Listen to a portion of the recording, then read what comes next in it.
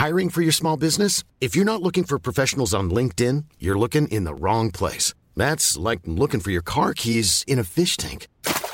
LinkedIn helps you hire professionals you can't find anywhere else, even those who aren't actively searching for a new job but might be open to the perfect role. In a given month, over 70% of LinkedIn users don't even visit other leading job sites. So start looking in the right place. With LinkedIn, you can hire professionals like a professional. Post your free job on linkedin.com/people today.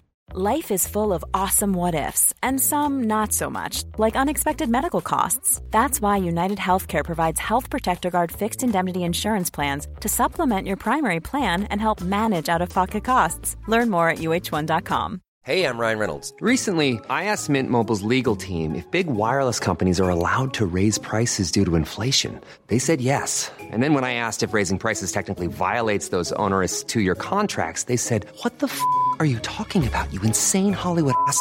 So to recap, we're cutting the price of Mint Unlimited from $30 a month to just $15 a month. Give it a try at mintmobile.com/switch. $45 up front for 3 months plus taxes and fees. Promo rate for new customers for limited time. Unlimited more than 40 gigabytes per month. Slows full terms at mintmobile.com.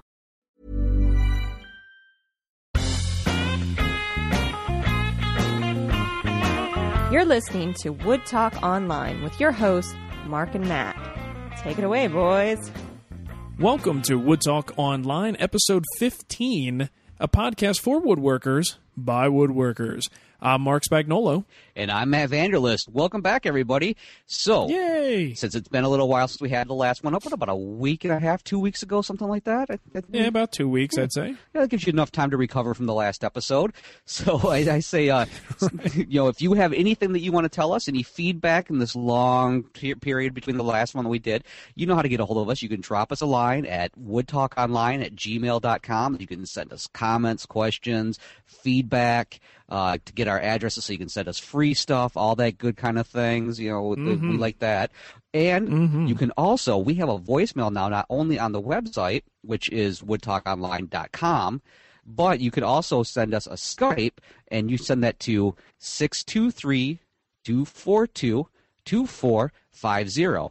Now, I'm not going to try and do it again. We'll make sure we have it in the show notes so you can definitely see it. There you go. And just in case the Skype, speaking of Skype, made a little bit of a glitch there, just in case anyone didn't hear it. It was 623-242-2450.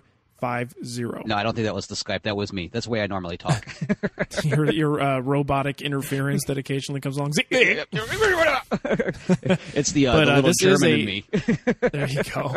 This is actually a real phone number. So before we, you could still contact us through your computer if you have a microphone set up and everything, but this is a real deal phone number, and I just set it up today, so if you call right away, you may not hear the proper voicemail, but it will take a message, and we'll be able to play it on the show. But it's a real phone number. That's right. So now when you're driving down the road in your car and you're going on a long trip and you decide you want to call us and say something, you now have the opportunity. There you go. Perfect. Sweet. I think that's awesome. Hopefully we'll get more voicemails now. I hope so. And another thing you can do, not only can you send your comments, questions, suggestions to woodtalkonline@gmail.com, but if anybody remembers from the last episode, we were talking about this. We've got a great promo going with Highland Woodworking. They're giving us a great wood slicer bandsaw blade, custom sized for whatever bandsaw you have. And we're going to give away one a month, and we've got it going on. So we're going to, since we just started it on the last episode, we're going to kind of give it a month in there to get everybody's names in. So if you're interested at all in maybe possibly winning this fantastic prize, you can send us a line at WTOpromo@gmail.com, WTOpromo@gmail.com, and when you get your name in there, just let us know you want to be entered in for the free the drawing, the gift, whatever you want to call it, and we'll make sure that we throw your name in. And like I said, we're going to be giving away one of these a month, so get your name in. If you don't win, this first month we come up, we'll just keep your name in. We'll just keep on going and going, and hopefully we can get enough bandsaw blades out of them that everybody wins. That's the way I look at it. That would be all 10 of our listeners will get a bandsaw blade. Oh, we're up to 10. Sweet. 10. Yeah. We doubled in the last few weeks. So that's awesome. And then one more thing. It's not so much related to Wood Talk Online, but I know you want to hear about it anyways. And that's Router Bit of the Month is back at Matt's Basement Workshop. And this happens to be the time that when I have this episode, my numbers spike. So I've been thinking about doing Router Bit of the Month every single episode. That would be great. Yeah, it would be. But unfortunately, the manufacturers at Whiteside and Woodcraft aren't going to go for it. But They're more than Let happy me to give talk us to them. one a month. I'm going to set them straight. Give me their phone number. We have that restraining order. You can't do that anymore. Oh, that's right. I can't harass the sponsors. Okay. That's right. So this month though they gave us a great set. It was a style and rail bead pattern set. And if you haven't checked out the video yet, you probably haven't because I just posted it. So anybody that's interested, you can head over there and check that out. But other than that, there's not much else going on in my world. What's going on in your world, Mark? You got anything going on? I'm a busy little beaver these days. The usual stuff. I'm trying to get these. Now I'm down to 2. The last 2 commissions for this particular armoire customer. I think people are probably sick of hearing the word because I know I am. I did just have to, kind of cringe when you mentioned it. Armoire. It just digs into my brain like a dagger. But it's the last 2 are the most interesting ones. They're all wangy with a little bit of maple for certain particular parts, and it's a very, very, very cool piece of furniture I'll be making. The dilemma that I ran into today was a real bummer. I spent well over $1,000 on Wengi for this. Yeah, so that was the biggest lumber purchase I've ever made, and I don't want to put the exact number out there, but it's a big number. So I just started milling the material today, and now this is really rough stuff. I try to buy my lumber as rough as possible. I prefer to mill it down myself. And this stuff was not only rough, but it was very dirty. It had been outside for a long time. So I, looked pretty good. I knew it would clean up once I got it in the shop. And as I started to mill it today, what do I see after a couple passes through the planer? And mind you, after I've cut just about the entire supply of 4/4 stock that I bought. So we're talking a significant amount, like about 52 board feet of material. And I notice a bunch of little pinholes all over the place, which means that there is either a current infestation or a, old infestation of some sort of wood-eating pest. And that was a little bit of a disappointment, not just for the material, but the fact that now I've got to go to this place, which is about an hour away, and I've wasted my entire first half of the day getting this stuff cut to size and starting the milling. So, oh man, yeah, that was a little bit of a bummer. But fortunately, I got to say, Chandler Hardwoods, the place that I got the material from, just said, "Look, bring it back." And I took it there. They took one look at it and said, "Yeah, this definitely had an issue," and completely replaced every board. Free of charge, no problems, no questions asked. Nice. And it's actually nicer material than the old stuff. It's straighter and wider. And the good thing was the 8/4 material that I purchased along with it was perfectly fine. And that was actually in the stack, the 4/4 was sitting on top of the 8/4. So that's a pretty good indicator that whatever was infesting the material is probably gone because it hadn't touched the material underneath it. So gotcha. I was pretty confident to tell the guy, look, it doesn't look like it's still alive. I think your wood supply is safe, but nonetheless, I can't deal with this stuff. You got to take it back. So they were totally cool about it. And, kudos for not giving me crap about it. Absolutely. That's to me, that's one of those points where, there's a huge difference between like a lot of like smaller not smaller home centers, but the large home centers, and then being able to go to a specialist like that, a specialized store. You're not going to get that kind of, can you imagine going to Home Depot if they even sold Wenge and being like, there's an infestation, they'd be like, yeah, next. Yeah, deal with it, pal. Deal with it. Yeah, exactly. You get that personal attention. And this guy knows that, I dropped over $1,000 on wood. I probably will do that again, So, it's just smart business to make sure you take care of a customer. And, they still sold material. It's just this stuff now, they've got to reduce the price and just make sure people know what it is before they buy it. And somebody's going to get a good deal and make some beautiful boxes out of it, smaller stuff. Absolutely. Yeah. They'll throw it in the discount pile. Yeah, absolutely. Nothing wrong with that. So that's about it as far as, what's been happening in the shop. Sweet. We, of course, have, continued to develop the Wood Talk Online website, and we have put up a few of our first articles, and I believe we've got 3 up there now, including one from myself, and also... Oh, you were that, Mark. I thought that was somebody else. Sorry. Yeah, that wasn't a imposter. That was the real deal. We've also got an article by Tom and another one by Gail. So everybody's chipping in, and it's starting to actually roll. It's starting to look pretty good.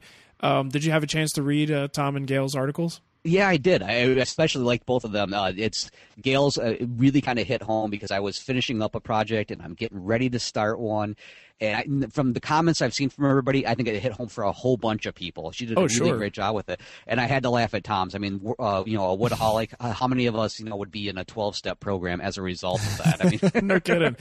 No kidding. Well, yeah, and I think they both offer great perspectives that I personally can't offer. I don't have children. They both have kids. Gail is a woman, and I like women, but I am not one.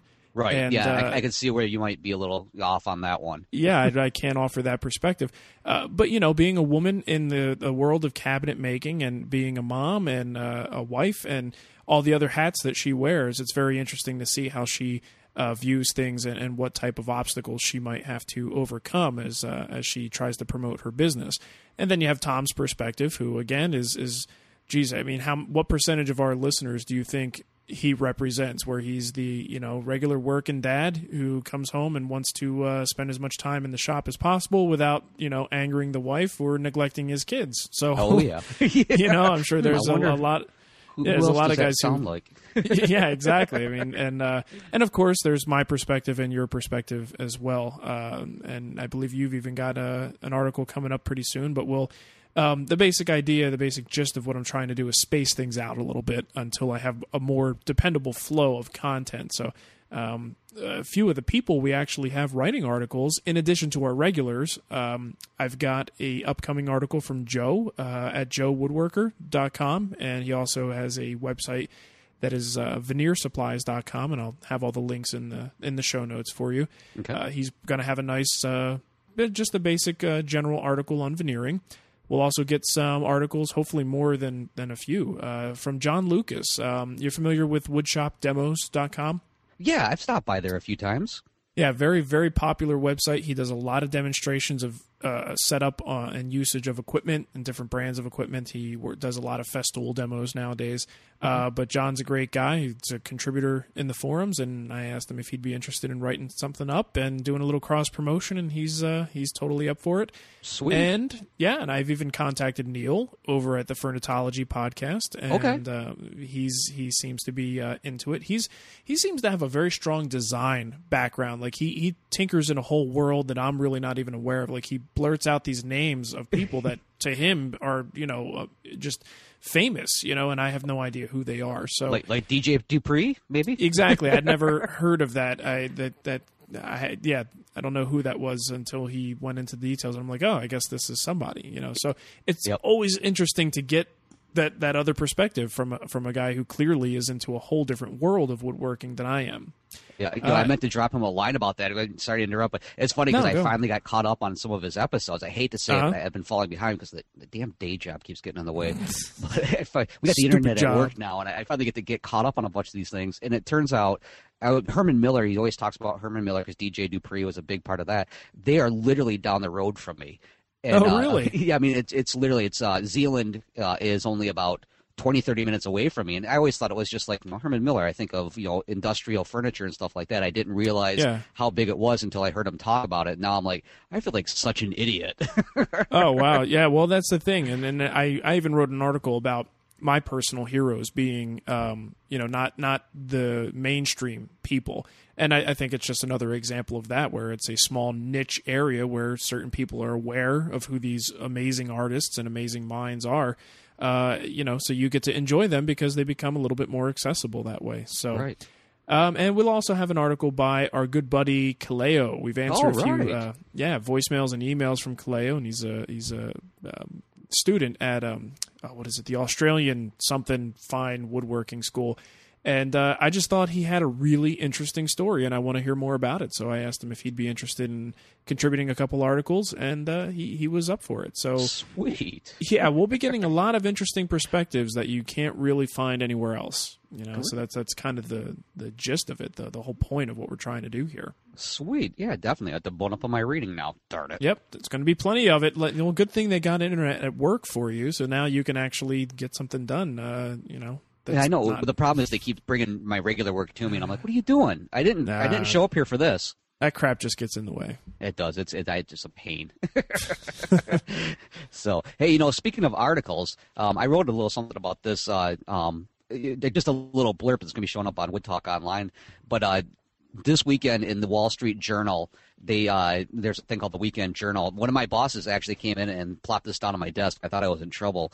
But apparently a bunch of high-end kind of CEOs of these large companies have discovered something that I think all of us already kind of knew all along, and that's that woodworking is actually kind of relaxing, and it's kind of fun, and it can kind of be a stress reliever. I mean, I was shocked when I read that. Now I have a feeling I'm going to be fighting these high-end CEOs showing up in their limos to get my tools and stuff, but I want to see how they're going to get some lumber in the back of those things. I think that'd be kind of interesting. Yeah, I got a chance to look at that article. I didn't read it as thoroughly as I should have, but I kind of got the gist and what it was about. And it is kind of funny because it makes it seem like, I don't know, at least the quick impression that I got is they almost made it out to be as if it's this like golf, like it's a rich man's sport. Oh yeah. In a sense where everything is really expensive and like I said, you would know more if you actually read the whole article than I do, of course, but it just seemed to me like it almost gave a bad impression about woodworking in the sense that you're the purists and Neanderthal people out there are probably going to be in an uproar over that to say, you know what, this isn't woodworking. Let me show you what woodworking is, and they show you their workbench and a simple hand plane and a couple chisels, and that's woodworking. Woodworking is not all about 3-phase power. Exactly. And a 5 horsepower 14-inch table saw. So I like I said, I'm guilty of not reading the full article, but so forgive me if I've missed the gist of it. But it seemed like it may have almost cast a more commercial light on the hobby and the industry than it probably should have. Oh yeah, it definitely it's really kind of funny because there's actually a picture in here where they show I'm not sure which exec this is, but it's down in his shop. And he's got this basically a milling machine, and it says he's working on a stool, and I'm like, what the hell is he making it out of? Who's working on it, him or the machine? Yeah, exactly. He's just kind of standing on it. It doesn't look like it's one of those, it's like an XYZ table. It's all over the place. And then kind of looking in the background, I'm like, what the hell machine is that? I've never seen anything like that. But it looks like it's one of those you just load it up, punch the button. I wouldn't be surprised if this guy has a CNC machine in there and is like, right. Off drinking his coffee while his all his equipment's being used to make whatever he's going to come up with. And that's like the Jetsons when they used to cook dinner by just pushing a button and a nice meal came out and the mom was cooking dinner. Yeah, exactly. I mean, and it's funny because when you do kind of read through this, you get this whole thing, talking about like high-end hardware and handmade, planes and how, it's like this is the new hot thing. It's like the return of the yuppies. It's just that now the yuppies are all down in the, in the workshop and they're buying up all the good stuff. And we're gonna be fighting these guys. We won't be seeing them down at the flea market because they're gonna be like, why would I pay $20 when I could pay $5,000 for this? just order it online. That's the easiest way. Exactly. So yeah. Well, the only thing is it's mainstream exposure for the hobby, and bottom line, there's got to be some positive. Well, not just some. There's probably a significant amount of positive, result of an article like this being published. Just making people aware and making some other CEOs go, hey, how come I'm not doing this? So-and-so is doing this. Maybe I should look into this woodworking thing. Yeah. Although maybe some of the high-end clients, though, that some of the professional woodworkers were catering to, and now are going to start making their own. We better put an end to that real quick. Yeah, you got to stomp that out before it gets out of control. We don't want people making their own stuff. Yeah, either that or, they're going to be buying up all the good exotic lumber while we're like, oh, I'll take that piece of pine. Still using pine and alder for everything. Yeah. Nice. All right, well, one thing I wanted to do, I think, what's it been now since the Wood Whisperer has been around? It's been less than a year, last November. And how long have you been doing Matt's Basement Workshop? Since it's like January 27th, 2006. I was just thinking about this the other day. I'm like, I've only been doing this for about a year, but no, it's been almost a year and a half now.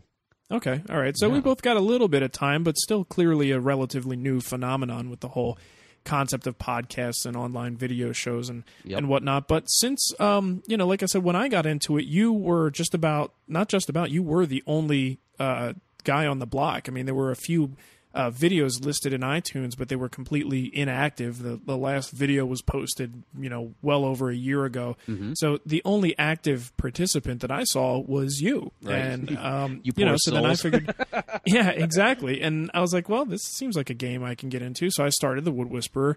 And since then, there have, a couple have come and gone, but there have been a few regulars who, have contributed to the online woodworking community. Now, mind you, there may be some other ones that I don't even know about, but the easiest way to make your podcast visible for anyone who doesn't know is to put it in iTunes. Make sure you're in iTunes. Yep. As far as, most of the world is concerned with online video or audio content, if you're not in iTunes, you pretty much don't exist. It's like if you can't be found in Google, you don't exist. It's kind of the same thing with podcasts and video and audio content in iTunes. So anyway, just a little tip: if you have a podcast, make sure you're in there. Yeah, definitely. So, yeah, you don't want to be dead to the world. So I thought it would be pretty interesting if we reviewed some of the ones that have cropped up. I know in the beginning, you and I always tried to give a shout out to any other websites or podcasts that have sprung up just to help them get a little boost and get them started. Absolutely. But since then, there's been quite a few. So there does seem to be some sort of a resurgence here, and the whole internet video, internet audio, and user-generated content thing has actually come into the woodworking world, which is awesome to see, and that's at this point how I'm making a living. So, well, I mean, look at the rise of glue tube over at Fine Woodworking. I mean, it really has taken off, and what cracks me up is I think there are so many shows out there, not just woodworking, but all the other podcasts. This is my little tangent here, but a lot of people are always fighting for their one little spot. But I think like you said, there's so many have come up and everything, and we have made an effort to kind of reach out to them a little bit. And it's woodworking is so varied amongst so many people. I mean, every woodworker is a little bit different, the type of projects they like to work on, and we try to cover as much as we can. But I think there are some that it's maybe a little bit more specialized than others. So it's like one of those, dude, go for it. I think you know what you're doing, so, or at least give it a good shot. So it's great that these came along. Yeah, I support it wholeheartedly. I think any of these videos, anybody who makes an effort to actually, go through the trouble of doing all of that work, and I'm sure every one of them has realized after, doing one or two shows, like, wow, this actually is quite a bit of work to do this. Yep. And many of them maintain, regular jobs, and this is not what they're doing for a living. So it's a real challenge for them to keep doing these things. But I applaud anybody who makes the effort. I think it's just fantastic for us as woodworkers. I know in the past couple of years, it's been so frustrating to see the diminishing amounts of content available through mainstream media. And it just, where's it all going? Do we have to sit here and watch and don't, Amy Devers is great, but I don't think she does a good woodworking show. And I don't think that's what the show is about. The show is about her doing these industrial arts sort of designs. And it's cool. I do enjoy watching it. But it is not a replacement for a woodworking show by any means. Right. So what do we do? And the answer is, well, you can learn so much from the guy next door, who may have a couple cool tips, and that's what this is. The guy next door now has a voice that can be heard by millions of people. Right. Exactly. Yeah, and everybody does, the same thing, maybe just a little bit different, and so maybe you can find the one thing that totally works for you, and it just, that's exactly it. I've always said before, and I'll always say again, I always feel like I'm learning more by sharing with everybody, and if you can stand to share what I'm going to share with you, then you're helping me out just as much as hopefully I'm helping you, or at least giving you a good laugh for the day. Yeah, absolutely. And I think now the challenge is for a lot of these organizations and people who are trying to put these things out there is to compete with the big media, because at some point big media realizes that this is a great place for them to put their content. So they start to produce podcasts, but they've got the backing of, multi-million dollar companies behind them. So it'll be interesting to see how that sort of phenomenon works its way. The woodworking world is sort of just a couple steps behind, let's say, the tech world. So the big tech companies will go and make their own podcasts and compete. And the same thing with, with audio, like the NPR shows, they wind up putting those on as podcasts, and they kick butt in the ratings because people know who NPR is. Yep. So the little guy has a little bit of a hard time. They have to fight the big media kind of, some people see it as them kind of butting their nose into an area where they don't belong, but it still is content. It's good content and very well produced. It's kind of cool to have. So anyway, let's getting off on a complete podcasting tangent here. Oh, what were we talking about today? This is a woodworking audio podcast, isn't it? Yeah, we're not pirate radio. Well, we kind of are, but so pirate matey. All right, so I've got just a little bit of a list here, and I've taken. I've only got about 2 clips here that we can listen to from a couple of the cool shows out there now. So just to run down the list, we've got, of course, Matt's Basement Workshop and The Wood Whisperer. You guys should know. My 2 favorites. Those are the best. My faves. You guys should definitely know who those 2 goons are. Completely bookmarked. Yeah. Now, there's also Stu's Shed, and that is done by a fella named Stu, coincidentally. Oh. Now, Stu does this great thing. You want to see a small workshop? Stu has got a small workshop. Really? He's in Australia. He's got this little tiny shed, literally, and sets the camera up and does some quick lessons and gives you a bunch of little tips. And it's really neat to watch. It's just a very cool. Yeah, I've been in contact with him a couple times. He just seems like a really laid back, cool guy, and just some fun content to watch there. And he's putting shows out on a pretty regular basis. Cool. Next up, this is probably one of my favorites that's out there besides my own. Yeah, exactly. Now this one has affiliations. I don't know if you've seen that. It's like affiliations with BobVila.com. Yeah, BobVila.com. Yep. It's like they encourage people to make video, kind of like Lumberjacks does, where people make a lot of different videos and can put them on the site, or like GlueTube, for instance, on FindWoodworking.com. But it's like their feature show, that they have a bunch of these other ones, but this is the one that they really push, and it's called the Rough Cut Show. That's right, with T. Chisel. With T. Chisel, and the guy's hilarious. I mean, he's abrasive, and he's got a interesting sense of humor, but he's totally the kind of guy that I would, probably hang out with on the weekend and, sit back and crack a beer open and just hang out. I mean, he's just like a regular guy, but he's pretty funny. Yeah, he almost reminds me of like a cross between the hardcore woodworker and surfer. Yeah. The way he comes across. and he's got an attitude, and he reminds me a little bit of how I operate with my stepdad in the shop, because he's got a guy that works with him in the shop that's kind of receives he's on the receiving end of most of his jokes and things. But it's very short format, very quick. The guy does excellent work. If you could check out his website, you'll see he's the real deal. But it's just kind of a funny little show, and if you don't have a sense of humor, don't watch it, because he does push the limits a little bit, and there's some bleeped over cursing, so just as a warning. But to me, that's hilarious. But anyway, it's called the Rough Cut Show, and I have a little clip here. Now, of course, it is video, and I can't make video go through audio here, but I will play just a little clip where you can hear he's talking about a plane that he's making, this Bombay Secretary, and it's got these wide curved sides. So to try and dish out with a plane this inside curve and make it nice and smooth and consistent, he actually took a wooden plane and retrofitted and actually cut that curve into the sole of the plane so that he can get this thing surfaced properly. And let me just play a couple seconds of this so you guys can hear what he's talking about. Sweet.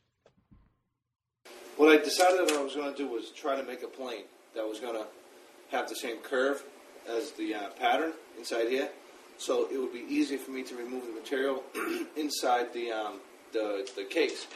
So I ended up just having an old wooden plane around my shop, and Steve and I got to thinking and talking, and we decided that it would probably be best if I could retrofit a plane to this curve, and then it would be easy to keep it'll be easy to plane the inside of it and keep it flat. Otherwise, it would be really difficult to try to take 2 lines on either side of the board and remove that material and keep it flat over 2 feet without having a plane. So you get the idea.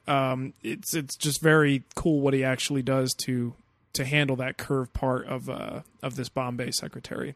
And that just goes to show, how woodworkers really kind of, we're problem solvers, and you come up with stuff like that. And if you haven't experienced anything like that, when you check out any of these shows, we might actually occasionally give you a golden tip where you're just like, oh, that's what I'm supposed to do. Right, exactly. Yeah, and then watching this is that kind of thing, because this guy's, a real furniture maker, and, sometimes when we get into this as a hobby, you just think that there's a tool solution out there for everything, and everything has a price. You just got to buy the right thing. Right. And it's kind of interesting to see someone come up with a situation where he goes, I don't know of any tool that will handle what I need to do. So you know what? I'm going to make one. I think that's just really cool. So anyway, cool. I have to give all of our candidates equal time, so I'm moving on. Okay. I don't want to show preference. Oh, I do. Next, we're going to go. Oh, just kidding. Let's go back to Matt's Basement Workshop. Yeah. What's going on over there? All right. So there is another one called Woodworking Online. Now, these guys, if I recall correctly, came out pretty soon after I did. They've been around for a while now. They actually are the guys from the Woodsmith store, and I guess they have weekly or monthly demos and seminars in the store, and they just film that seminar, which is incredibly informative, and it's fantastic, and you can actually sit there and get some really good information, and they do the whole thing. It looks pretty much unedited, so if it took an hour, it'll be like an hour long, so it's a pretty long podcast. Ooh. But you know what? I don't know if they pay to get that seminar, but there's a lot of people in the crowd, and you get, the best seat in the house. You get the zoom in from the camera, and it looks and sounds pretty good. So very informative. I really enjoy that podcast. They got a whiteboard, so they can put a lot of stuff up there in case they can't get their idea across. Right. Actually, their stage is kind of cool, like where they do their demos. It's like a little mini shop. It's pretty neat looking. Moving on, we've got Woodworkers Resource, and Craig runs that site over there. And he's got, 2-3 episodes now? Yeah, I think it's like about 3. Yep. And I was going to say that the one neat thing of that is that Craig's is, at least the one thing that I've really picked on is, with the last episode, he was doing the one for the kids. I mean, yep. I didn't mean to step in there, but that's the one, if I remember right, is he's really kind of pushes the woodworking with kids. Yeah, that does seem to be his angle. He's got, I believe, he's even got a book. I don't remember. It's been a while since I've been in his store, but he's got a book and T-shirts and things like that. But he definitely seems to push the involve the kids in these activities kind of angle. Which again, that's what's great about this. That's something I would never be able to do for anybody because I don't want kids anywhere near my shop. Yep. The extent of with my kids is, hey, pick up that wood. Hey, move that over there. Hey, don't touch that. Go sweep the floor over there for me, would you? Yeah. Okay, now this one is not as so much woodworking specific as it is just general tools, and most woodworkers would also be interested in something like this. It's a podcast called Tool Talk, and it's from the guys at toolmonger.com, and it's basically a blog-style site that reviews tools, just automotive and woodworking and otherwise, just everything you could think of. So they've got some pretty funny things. We follow a very similar format here on Wood Talk Online. It's just two dudes, talking about, but they review a lot of the things that are on the site. So if you're reading the site, it's, might be some redundant information, but it's nice to hear just two guys chatting about it. So here's a little clip, and I don't even know. I just kind of picked a random spot. So let's hear what this one sounds like. Well, what I did was I took a plane. Okay. I flattened it, right? Now that's what happens when you hit the same damn one that was just on before. I was like, wow, that guy sounds a lot like T. Chisel. All right, number 2 was my sweet new Swiss Army Pioneer. And I had mentioned on the podcast yesterday that I got one of these recently here for my birthday. And as we always send sharp instruments of death to our family members. And I guess my dad got tired of me bitching about not having mine anymore or anything. So he went and found one for me. And basically what this is a Swiss Army knife with metal textured handles. Okay, now, when you say Swiss Army knife, though, we got to say, this thing is much thinner. When I think Swiss Army knife, I think like 3/4 of an inch or an inch thick. Exactly. Where it's like it's really cool, but you got to wear it Batman style because if you put it in your pocket, it'll hurt you. Yeah. So there you go. That's the Tool Talk, guys. They're pretty funny, and half of the time I wind up tuning it out because I don't know what they're talking about. I'm not into cars by any means, and they do talk a lot about cars. So any of you car people, that's definitely a good podcast to listen to. But they do touch on woodworking stuff now and then. Yeah, I think once I tuned in and there was something about some brake caliper pullers or something like that. I'm like, yeah, fast forward. Yeah, exactly. But it's, it's a general tool. It is what it is. It's tool talk. It's every kind of tool. So moving on in this fantastic little list of ours, we've got the Novice Garage Woodworker, and that is a podcast done by Eric Pearson. And he only has a couple episodes, and I think he's realized how tricky this can be sometimes to get a quality episode out there. But I'm really excited. I hope he comes out with more episodes because he's going to again offer a beginner's perspective as he's starting on his journey to becoming a craftsman. So again, just to repeat, we will have links to all of these, including Eric's site as well. Now, the latest one to pop up is called The Folding Rule. And just looking into it a little bit deeper, I feel bad because I can't remember the guy's name. But Hiring for your small business? If you're not looking for professionals on LinkedIn, you're looking in the wrong place. That's like looking for your car keys in a fish tank. LinkedIn helps you hire professionals you can't find anywhere else, even those who aren't actively searching for a new job but might be open to the perfect role. In a given month, over 70% of LinkedIn users don't even visit other leading job sites. So start looking in the right place. With LinkedIn, you can hire professionals like a professional. Post your free job on linkedin.com/people today. Millions of people have lost weight with personalized plans from Noom. Like Evan, who can't stand salads and still lost 50 pounds. Salads generally for most people are the easy button, right? For me, that wasn't an option. I never really was a salad guy. That's just not who I am.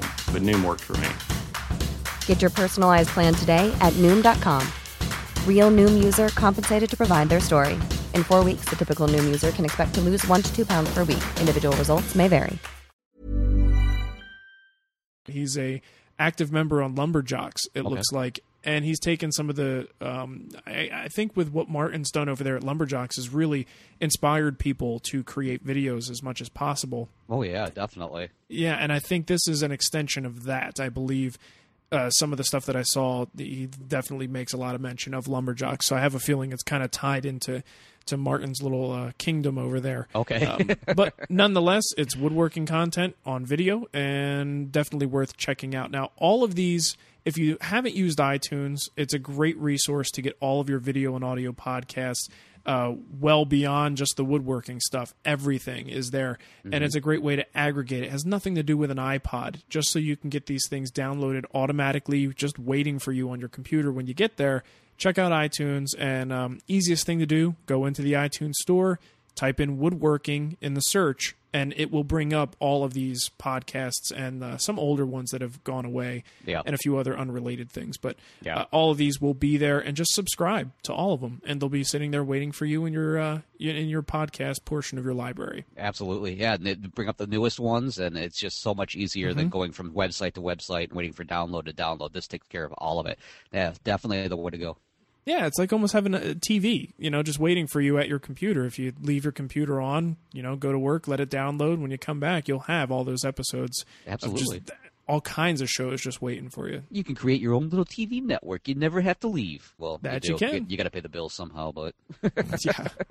So. Unless you get an online job somehow. Oh, maybe that'd be nice. Selling candles or something. Or woodworking tools. Or, there you go. Or Wenge with defects. Holes in it. Yep. Discounted Wenge. So, anyways, moving on now, we talked about voicemails at the beginning of the show and how you can, go to the website at Woodtalk Online. woodtalkonline.com and leave us a message there. Or we have the new Skype voicemail, which we will make sure that we leave the number in the show notes for you so you can call anytime you want to. And it looks like we had a voicemail come in. So hooray! Let's see. I think this is Jeff, and Jeff has a question about friction-free surfaces. Jeff, take it away. Hi guys, I had a question about my shop. I have several wooden tabletops and just different wooden surfaces in the shop that aren't laminated or have UHMW or anything like that on top of them. I was wondering what a good friction-free finish would be outside of just simply laminating them. Thanks. Okay. Yeah. What do you think? Wax paper. Just coat everything with wax paper. Yep. There you go. Spray adhesive and then coat that down.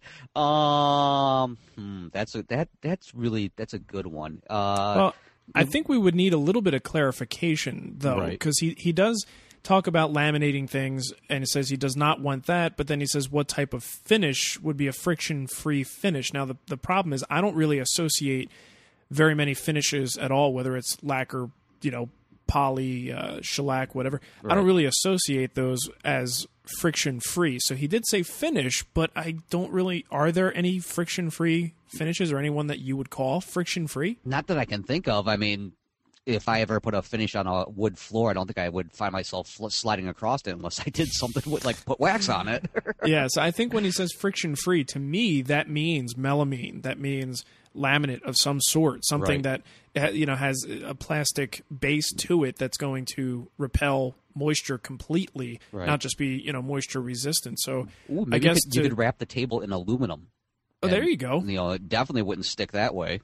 Metal, metal would definitely work. I wonder if one of those epoxies, like the clear coat thing, like you would put on your garage floor, that makes it really easy for. Well, actually, wasn't that supposed to friction it so you don't slide all over the place? Yeah. They usually have you add those goofy little chips into the material to make it textured. But even still, any paint, any epoxy, any other type of finish has some sort of friction to it. So just to qualify that, if he's looking for something to be as close to a melamine surface as possible, I would say he probably just wants something hard. Mm-hmm. So a lacquer or a shellac, those two dry to a very hard layer and would probably be, you could probably buff it out so it's very low friction if that's what he's really looking for. But honestly, the easiest thing for him to do is just go get a piece of melamine, a piece of hardboard, or some of that high-pressure laminate material that they sell. I know a lot of people with my assembly table project, I used 1/8-inch hardboard, but they mentioned going and getting a high-pressure laminate that's about 1/8 of an inch and using that for the top surface. Any of those things, any of the above, would be perfect for that, and probably the cheapest, easiest thing to do because you just buy a big sheet of it and cut it down and secure it to the top of your bench top. Mm-hmm. Yeah, definitely. Yeah, I can't think of anything off although it doesn't surprise me, I can't think of anything off the top of my head. But well, if we missed the point, Jeff, just send us an email or give us a call back and let us clarify what you meant by that. But hopefully we. Right. Covered what you were looking for. Right. And if anybody else did get it where we didn't get it, just send us some feedback at woodtalkonline@gmail.com. There you go. And we'll be more than happy to pass that on because it's happened before. All right. Moving on to Jim's email. Ooh, he says, Jim, Slim Jim. Oops. Okay. He says, I like the podcasts. I'm a geologist that travels a lot, and they keep me thinking about being in my shop while I'm on the road. My question is one about jointer and planer knives. At what point do you decide to change or sharpen your knives? Mine still do an okay job from a few very small ridges, and the surfacing is still pretty smooth as well. Just curious to see what indicators you look for in these power tools because I dread changing out the knives. P.S. I hope this can land a spot on Wood Talk so that Matt can shout out some silly answer. Thanks for your help, Jim. Matt, would you like to shout out a silly answer? I can't at the moment because the kids are right here. I had a perfect one for this, but well, actually, one thing I always do notice is that when my blades are starting to get dull, I can always tell because I always have to have help holding it down while I push it through. That's my main thing. Is if I need somebody standing behind me, like you push down and we're gonna push together. And there's that grinding sound. The motor starts dying down. That's my first hint that something's wrong. But then again, I'm not always the one that sees the most obvious things. Right. Well, for me, it comes down to when it, like you said, it's almost the exact same thing. When it becomes a little bit too labor intensive to do what used to be very easy to do. So whether it's over the jointer, whether it's through the planer, if you have to start giving the planer a little help pushing that piece through, obviously wax the bed and clean the rollers too. That might be the problem as well. But when it starts to become a job getting that piece of wood through there, that's, of course, the first sign. Secondarily, I would say if it starts to show signs of burning. Oh, yeah. That's a real problem. That's a clear indicator that things are a little bit too dull.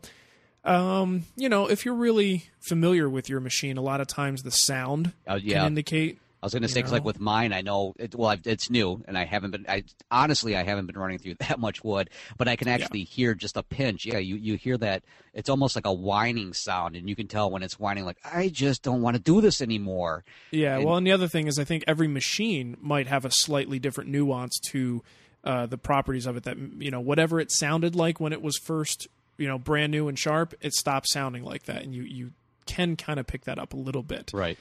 And yeah, I mean, for me, it takes a long time. I mean, and I'm, cranking some stuff through here. I don't sharpen mine that often. And part of the reason is because I've always got some other step after this that I'm going to do to the wood. As long as it gets the job done, I can, pass it through the drum sander or, do a significant amount of sanding afterwards to clean it up. So it'll take a while, but as a hobbyist, I think it will take quite a while. You probably shouldn't have to sharpen more than once a year unless you're doing some seriously heavy woodworking. Right. And if you're a light weekend woodworker, you may not even have to do it once a year. You may do it every 2 years. But if there's no, audible, visible, or any type of signal that's making you question whether they're sharp, then they're probably still sharp enough. Right. Let's put it this way. If your fingertips are turning white because you're pushing so hard down to get it through, that might be a good sign. Well, and don't forget to wax. If the first time that happens, when it becomes a real chore pushing a piece through anything, just go get some wax. Wax the tables, wax the bed, and just make sure it's nice and smooth, and you'll probably find that actually was the culprit first. Eventually, it'll be the blades, but in the beginning, the first several times, it's probably just needs, to be a little bit, the table needs to be a little bit cleaner. That's right. You need to go Ralph Macchio on those things. Wax on, wax off. Yeah. Wax on, wax off. Now, okay, so you pronounce his name Macchio? I don't know. I pronounce everything wrong. I can barely pronounce my own last name. Well, I've heard it pronounced Machio, right. Machio, and I fall in the Machio. Machio? Camp I think the rest of my family does. That's probably why they have no idea who I'm talking about. Hey, let's watch that Ralph Macchio movie. Which one's that? The Karate Kid. He's not in that. But honestly, I've never heard anyone say Machio, but I think that's funny. Yeah, well, my mom says rather than nachos, they're nanchos. Nachos? And, right, and she loves the YMCA song Mancho Man. Okay. Nice. That's pretty funny. Okay. Off on a tangent again. Sorry about that. So hopefully, Jim, we answered your question. Yeah. It's definitely an experience thing. Yeah, well, he got something silly. It wasn't an answer to his question, but he got something silly from you. You say Machio. That's right. And eventually I'll say Mancho Man too. So there you go. All right, so let's move on to another email we have here, which is, hi guys, I know that you get questions about what constitutes a good basic toolkit. Here's a publication from the folks at Popular Woodworking that goes with their I Can Do That column, provides a foundation for the column, and could also be useful to you. Regards, it's Jay. Jay. The letter J. Like share. Oh, you know what? My link's not opening here. Okay. Let's see here. Well, it's a PDF document, and this is a long link, so we'll put that in the show notes. But it looks like a direct download for the PDF. Okay. But I did read it. It is pretty cool. Check it out. It is, as far as a basic toolkit, that actually is a great thing that they're doing over there. This I Can Do That column. Yeah. It's like really geared toward what a lot of us, once you get to a certain point in your hobby or in your career, it can be very difficult to take a step back and remember what it was like when you first started. Mm-hmm. And this is geared toward that type of person who may have a basic complement of tools, who doesn't want to make a huge investment, and they still want to build projects. And, it's exactly what the title says. I can do that. Right. Yeah, because, a lot of times, even I think sometimes... A lot of times, sometimes. Sometimes. Not often. It seems like many people, I know myself, you get to that point where you start finding like these neat joinery techniques, these neat tools, you start stepping away from the basic stuff. And that was the one thing when I first saw this thing come out, this column, it was like one of those, it's kind of nice to step back and just do a few basic things because you can get your good foundation, with that and build off of it. Because, every house has to have a decent foundation, and so does every woodworker. Ooh, right. That should exactly. be hung over my door. So does every good haircut. Yes. And actually, my wife said that to me the other day because I was growing my hair out way too long, and I like cutting my own hair. So I have one of two options: either let it keep growing, or I cut it myself, and it usually winds up being way shorter than what generally looks good on me. So she's like, just let me take you to get your hair cut. They'll just cut, they'll just put the foundation in, and then we can, try to cut it ourselves from there. And I just was laughing. I'm like, what do you mean foundation? I'm like, it's not a house on top of my head. What are you trying to do? First, we're going to feather it underneath, Mark, and then we're going to come back and do a little.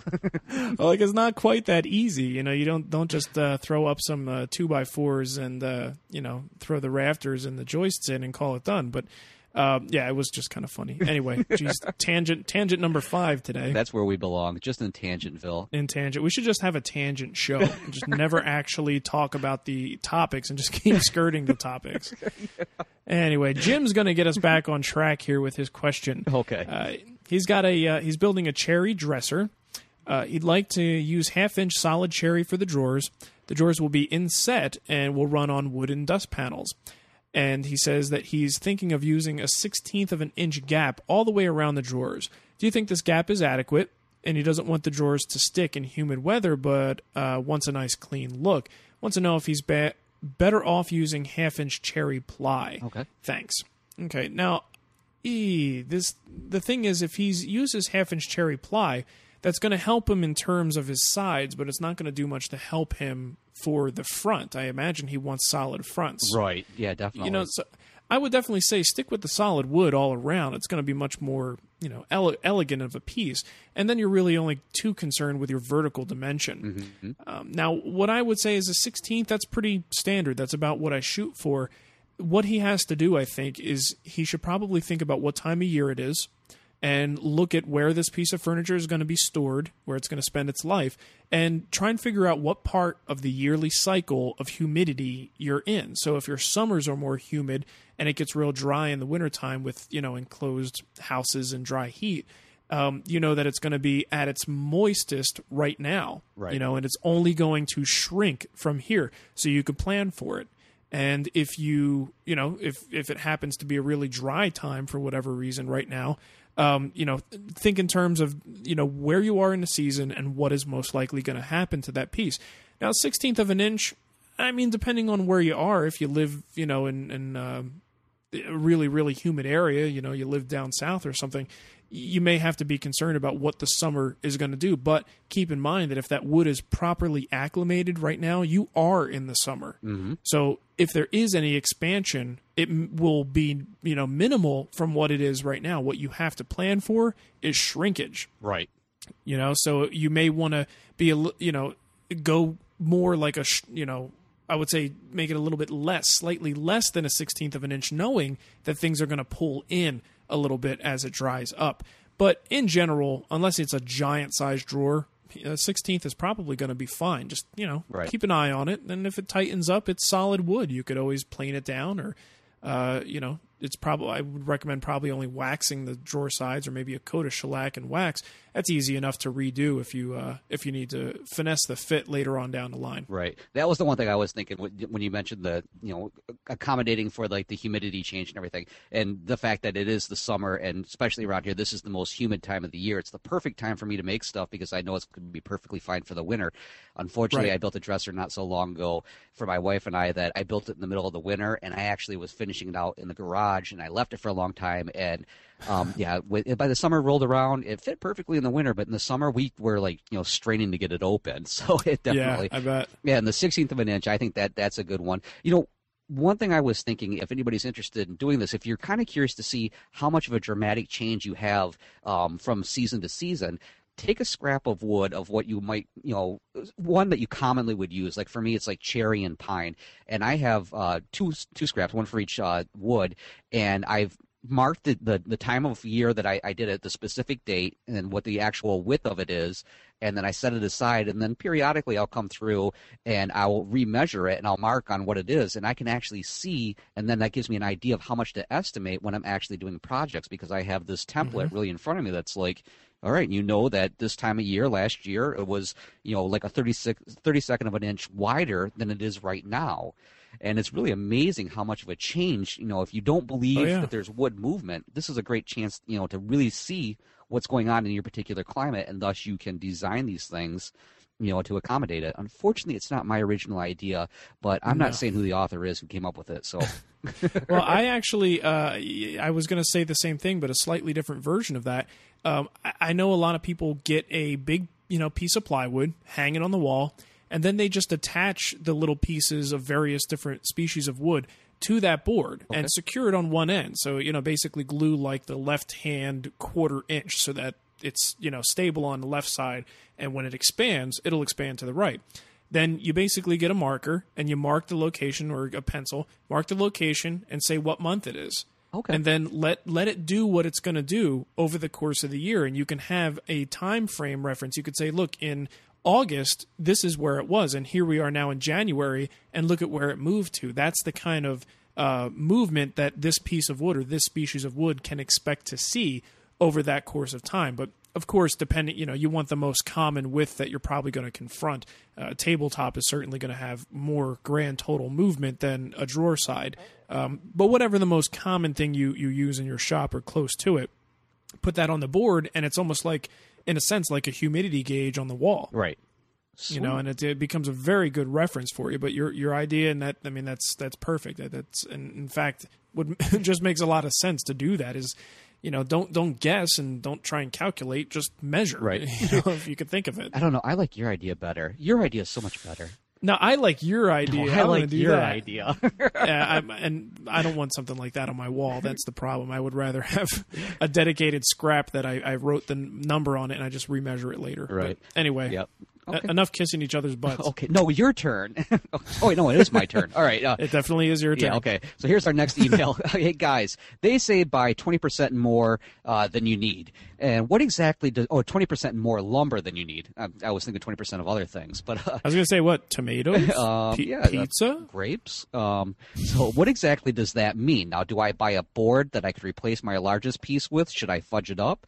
And he put the fudge in, not me. And what about some of the other pieces? Do I buy some other backup pieces? It seems now I would buy more than 20% more, which is not good for the limited funds I've got. Where should my priority lie? Thanks. And that's Dan Muley. He sent along a little graphic kind of to help me out, phonics. And he spelled it out for you phonetically. Yeah, and I appreciate that, Dan. Like I think I had mentioned something to him when I saw this, that I am just this side of hieroglyphics, so this works out perfectly. But the way he spelled it, I would actually say that would be M-U-Lay. Yeah, I thought about that too, and I'm like, I know if I do that one, I'm going to totally get called on it. So we could still screw it up, even though he put that in there. Oh, well. Right. Well, the way I pronounce things, still, it came out the right way. There you go. So anyways, the 20% rules is really the way I look at it. And I don't know if, Dan, you said, would you buy one that was specifically would replace like the largest piece? That's not what I really do. When it comes down to the 20%, you're just talking a ballpark number here, because you don't know for a fact that the largest piece is the one that you're going to screw up when you're doing things. In my workshop, that tends to always be the one. The most critical piece is the most expensive one. Exactly. It's like the dead center one. So it's just a general rule. Preferably, in a perfect world, we're not going to make mistakes. But again, in my shop, I have to make a mistake, at least a minimum of 2 on every project. So that's where this 20% comes in. And plus, on top of it, the 20% to me is also occasionally when you buy your lumber, with all the best intentions in the world, you might actually come across one that the color's not the same. The grain is just so whacked out that it's not what you're looking for. And by having this little extra in there, not only do you have the oops factor in case you make a miscut, but you also have a little bit of an oops factor just in case nature wasn't kind to you and gave you something really bad. It kind of works in there. But you can stretch this number. It doesn't have to be 20%. You can go 10%. You can play 15%. Some people like to gamble. Others like to have a little insurance. And that's really the way I look at it. Does it get pricey? It can get pricey. But to me, you'll probably save time by having the little extra around versus making the mistake, pulling your hair out, and then discovering that you might have to drive an hour to get a replacement piece. And then who's going to guarantee that the replacement piece is going to match what you had? Plus, on top of it, chances are you had that wood laying around, because remember, we're supposed to let this acclimate to our shops. Well, now your replacement piece has to come in and be acclimated, or you can just, again, gamble and just say, I'm just throwing it in, and then have, all hell really break loose later on. So that's the way I look at it. Yeah, and don't forget that extra material is how you start building up your collection. That's right. So I always look forward to getting an overage, and I understand there's budget issues, but if you've got that wood on hand, it's not like it's going to go to waste. You will eventually use it. Mm-hmm. So I say, buy that little bit extra. Now, he sort of seems to be having a trouble deciding what should that 20% be. Right. Should I buy a little board, a big board? But I think the mistake that he's making here, if there is one, is the fact that he's thinking in terms of a plan. So he's got big boards, little boards. He's got all the different sizes, and he wants to know which one should he buy spare. Right. Okay. And that's kind of not the way to look at it. I mean, when I say 20%, I look at how many board feet of material I need, and then I buy that many board feet plus 20%. Mm-hmm.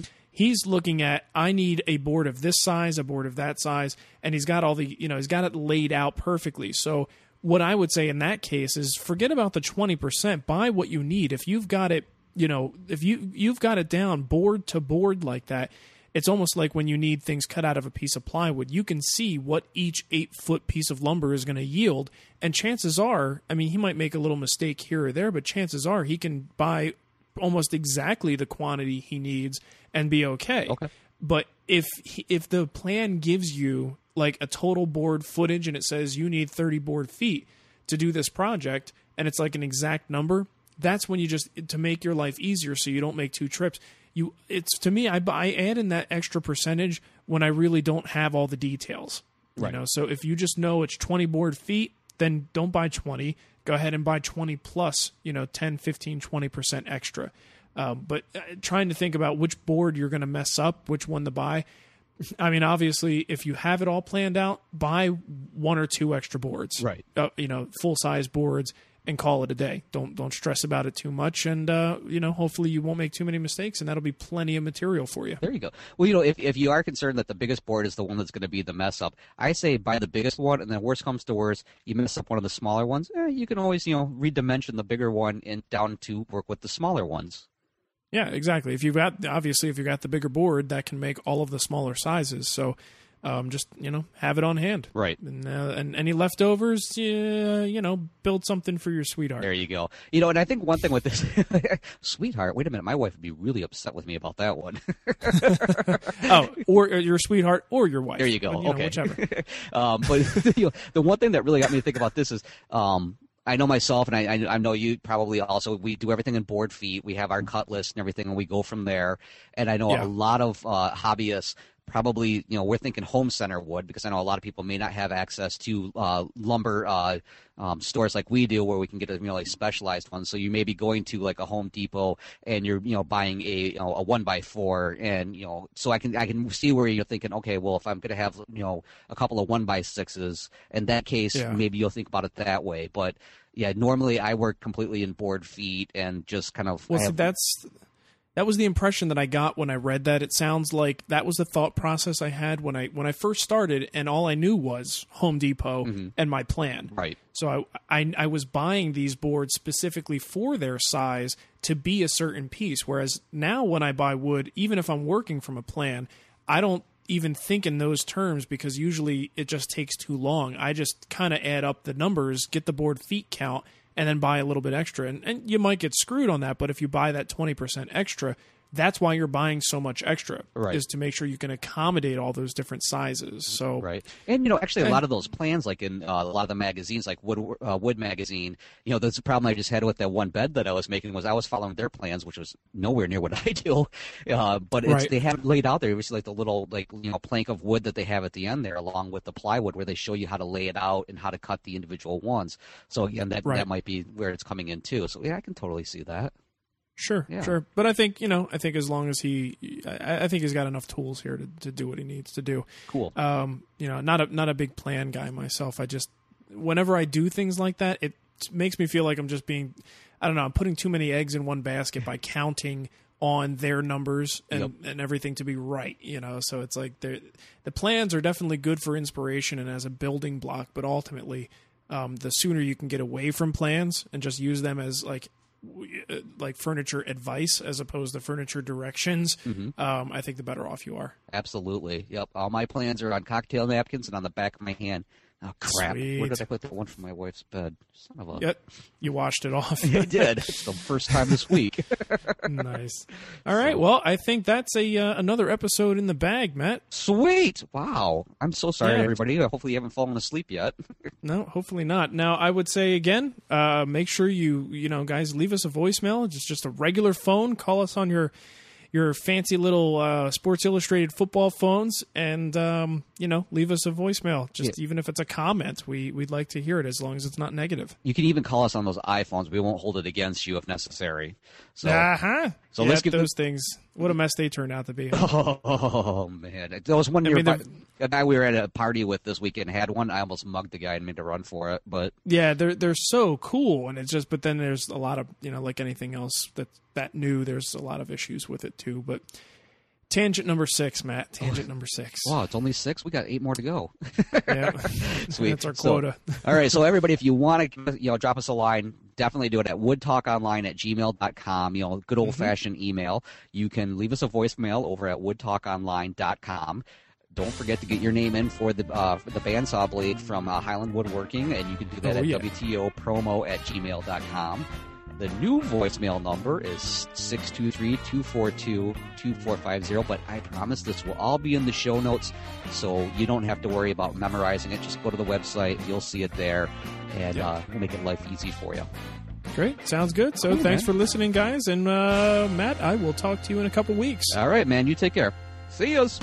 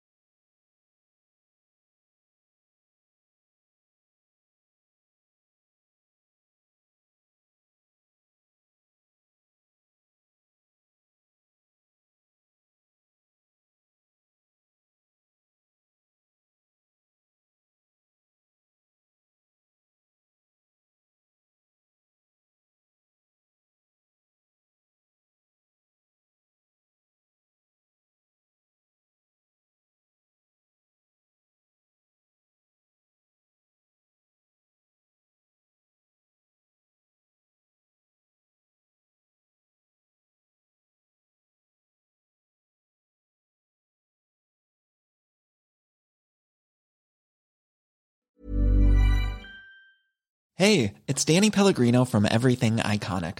Ready to upgrade your style game without blowing your budget? Check out Quince. They've got all the good stuff, shirts and polos, activewear, and fine leather goods, all at 50 to 80% less than other high-end brands. And the best part? They're all about safe, ethical, and responsible manufacturing. Get that luxury vibe without the luxury price tag. Hit up quince.com/upgrade for free shipping and 365-day returns on your next order. That's quince.com/upgrade. Planning for your next trip? Elevate your travel style with Quince. Quince has all the jet-setting essentials you'll want for your next getaway, like European linen, premium luggage options, buttery soft Italian leather bags, and so much more. And is all priced at 50 to 80% less than similar brands. Plus, Quince only works with factories that use safe and ethical manufacturing practices. Pack your bags with high-quality essentials you'll be wearing for vacations to come with Quince. Go to quince.com/pack for free shipping and 365-day returns.